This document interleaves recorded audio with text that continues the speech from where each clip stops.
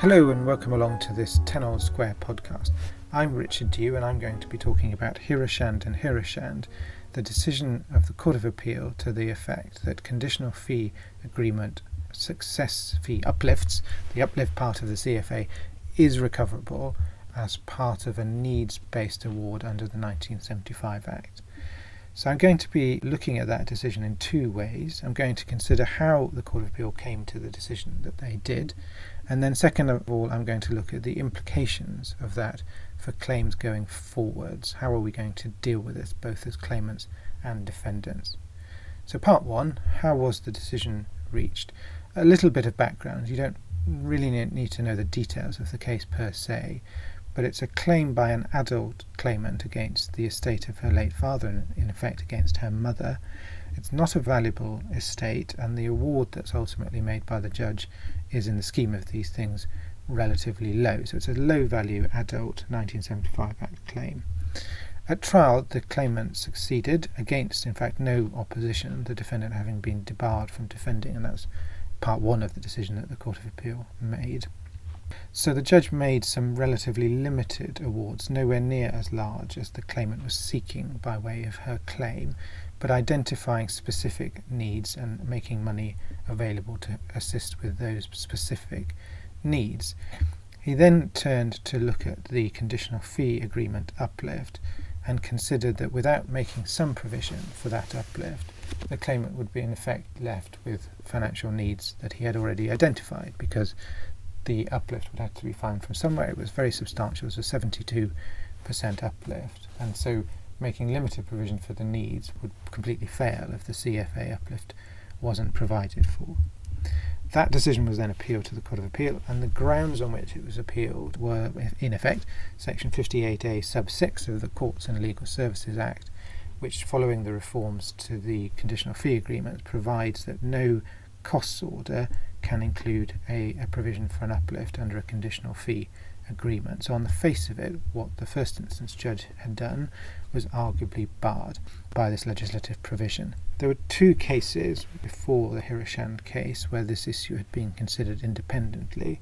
In the first case, in Re Clark, Master Linwood declined to make an award of the conditional fee agreement uplift.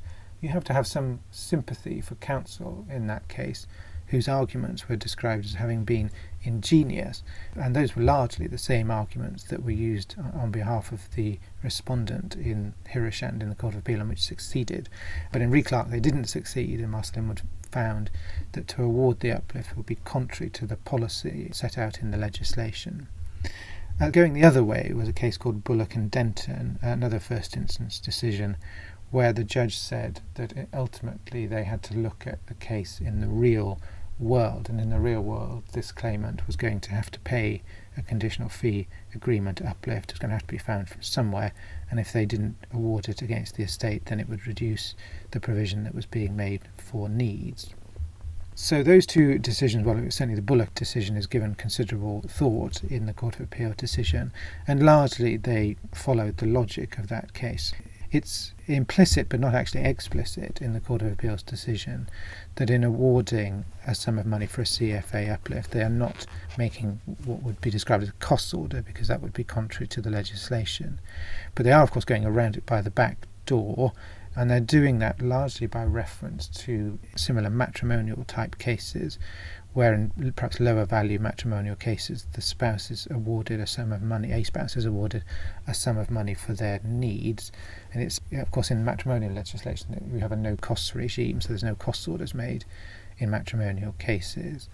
And so in those cases, and there was recent authority to the effect that you could award a sum of money in addition to needs towards those costs. And in effect they follow the logic of that and decide to uphold the first instance decision to award a CFA uplift. So that's how they got there, and that's now binding Court of Appeal authority to the effect that you can recover the CFA uplift as part of needs. What therefore are the implications of that in these cases going forward? Well, looking at it first of all on behalf of claimants, people likely to bringing claims, I think it must be clear that there will be an increased use of conditional fee agreements to fund these cases, and a degree of, optimism the party will be able to recover those sums during the course of the proceedings, ultimately a trial if necessary.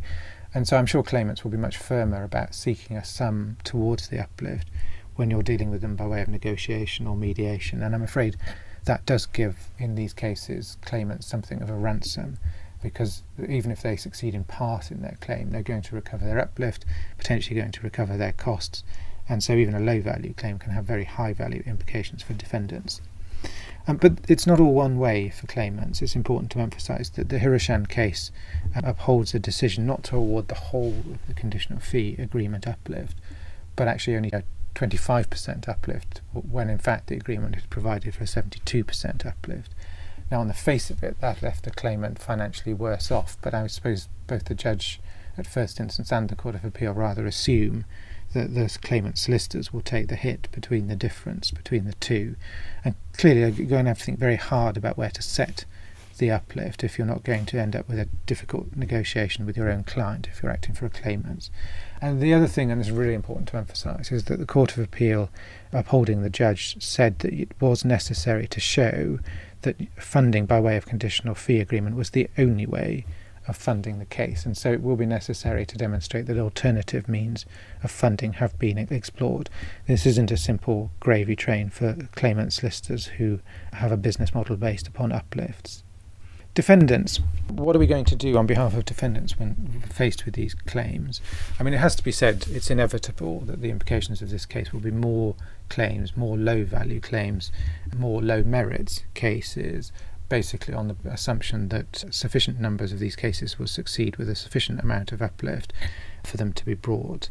So it is bad news for defendants. How, though, do we react to them on behalf of defendants?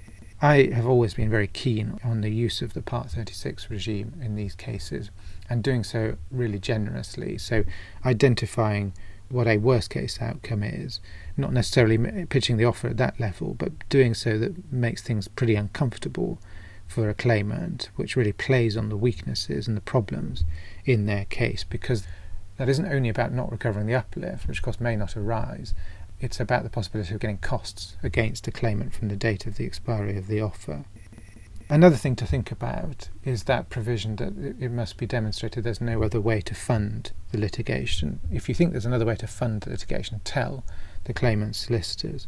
And if this is a case where you're going to end up admitting liability, then why not do so sooner rather than later, and even perhaps offer or agree a sum towards the funding of that claim, to get rid of the possibility of them being able to say there was no other way to fund it other than by way of large uplifts. And then the last thing to think about, actually, which I think you'll feel is a lot less softer than the last two suggestions, is actually force these cases to trial, because actually forcing these cases to trial puts a lot of pressure on claimants' solicitors. It really makes them focus on the weaknesses of the case. It puts a huge amount of time pressure in situations where they may not recover all of the time that's being incurred in preparing for and bringing the case to trial. And of course, if it's a low merits case, you as a defendant might succeed. And if you succeed, then you're not paying any of the costs, let alone any part of a CFA uplift. So I'm afraid if you look at it overall, the chances are that this decision is going to increase the number of these cases going to contested trials. A last note on what I think about it. I don't like the decision at all. I've never much liked CFAs or uplifts or any of it, but I think actually this case does go contrary to the legislative policy set out in the Courts and Legal Services Act, and I think the Court of Appeal spent insufficient amount of time thinking about that problem. But I don't think this is going to change. This is now part of the furniture in 1975 Act claims, as it seems also to be part of the furniture that you can recover your costs against a husband or a wife in matrimonial needs-based cases. So it's here to stay. We're going to have to find a way to deal with it, and I'm sure we will. So that's all that I have to say about it. Thank you all very much for listening, and goodbye.